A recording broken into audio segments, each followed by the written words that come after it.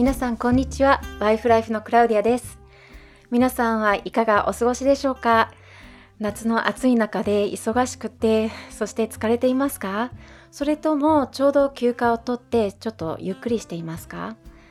今日はとても深刻なテーマについて話します。夫婦関係の中で絶対に起こってほしくないこと。夫の浮気が発覚したり、今でも浮気をしていることが分かったりした時の立ち向かい方について話します。自分の夫が浮気していることに気づいたらどういうことを感じるのでしょうか？とにかくひどいと思いますよね。すべてが崩れ落ちるような気持ちになるかもしれません。そして怒り、恐怖、深い絶望があなたを圧倒するかもしれません。さらに大変なことに彼は不倫していることを否定したり、怒りで反応したり、あなたを責める可能性もあります。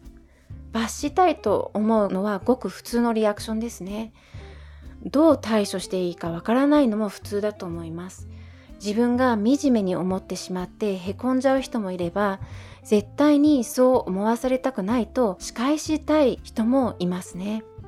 もしかしたらこの夫婦関係はもう終わったことだと決断したり、許せない気持ちでいっぱいになったり、すぐにでも別れたい気持ちになるかもしれませんね。でも、もし心の底ではまだ夫を愛していて、家族が壊れてほしくないと思っていたらどうすればよいのでしょうか？今日はそういう場合のための4つのステップを用意しました。1番目で始めますけれども、1番目、彼と結婚生活を続けたいかどうか自分に問いかけてみてください。そう、彼はしてはいけないことをしました。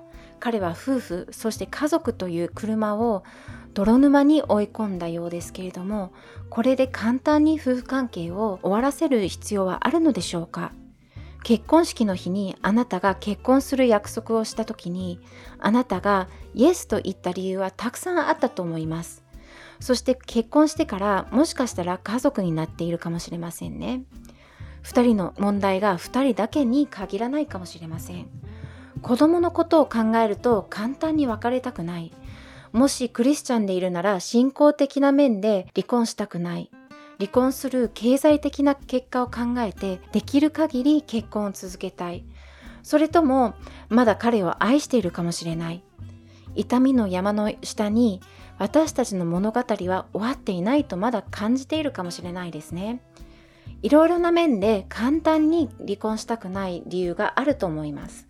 で、前のポッドキャストでも言いましたね。神様にはいつも希望があるのです。神様はお二人をギブアップしていません。それは確かです。この大変な状況の中で少しでもの希望を持っている、そんなあなたを尊敬しています。もしあなたが彼と結婚を続けたいかどうかという質問に対してイエスと答えるなら、あなたが狂っているわけでもないし、バカなわけでもないし、愚かなわけでもないことを知っておいてほしいのです。あなたは良いことを決断しました。あなた自身のためではなく、家族のみんなのために良い方向に向かっています。2番目に移ります。明日も彼と結婚生活を続けたいかどうか、同じ質問を自分に問いかけてみてください。次の日に状況が良くなったかどうかというと、おそらくそうではないでしょうね。しかし、もう一度自分に問いかけてみてください。私はこの人と結婚生活を続けたいのか？そしてその質問にもう一度正直に答えてみてください。そうすることを通して自分の心や深い感情に触れることができるようになります。ある女性は夫の浮気を知ってから夫が戻ってくるまで毎日その質問を自分に問いかけていたことを報告しています。1年半後、彼は戻ってきました。現在彼女は幸せな結婚生活を送っているのです。要は自分に問いかけることで自分に積極的に関わって判決し、自分の意向を考え直すことができるのです。この状況にどう関わるのかを決めるのは実はあなたなんですね。あなたはただの被害者ではないのです。もちろん浮き沈みはありますけれども、痛みや怒りの根底にあるものを知ること、自分が何を望んでいるかを知ることはとても大切なことだと思います。もし助けになるなら、日記を書いたりすることも一つのアイディアですね。3つ目、蹴る、パンチする、叫ぶ、泣く。しかしあなたの夫に対してではなく別なところで。もちろんあなたは怒りや悲しみを感じて傷ついていると思いますね。そしてそれをどうにかして吐き出さなければならないのです。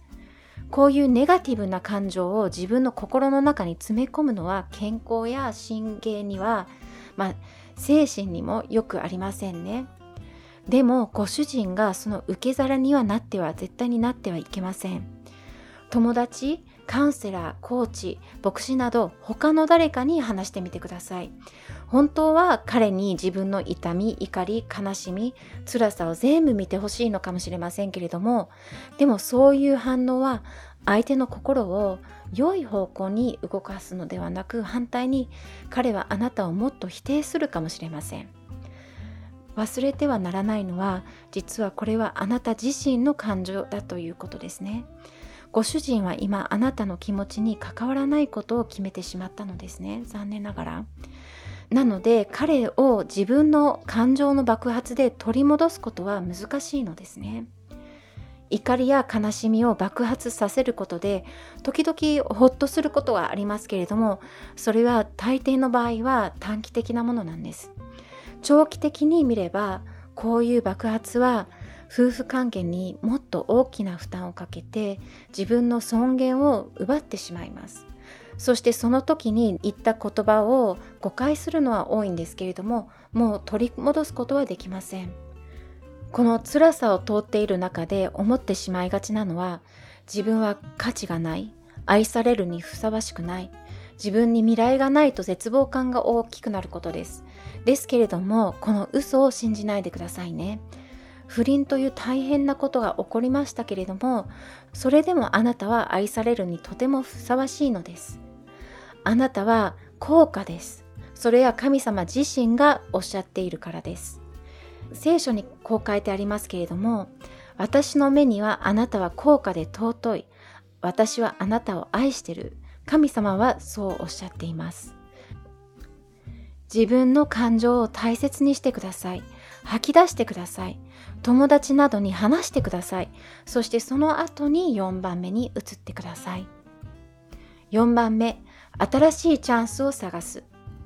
このような状況は新しいことを始めるチャンスであることが多いのです。もちろん、他の男性との関係を始める意味では全くないですね。本当にこの夫婦関係を続けたいことを決心したので、まずは実は自分を大事にしてセルフケアをすることが大切です。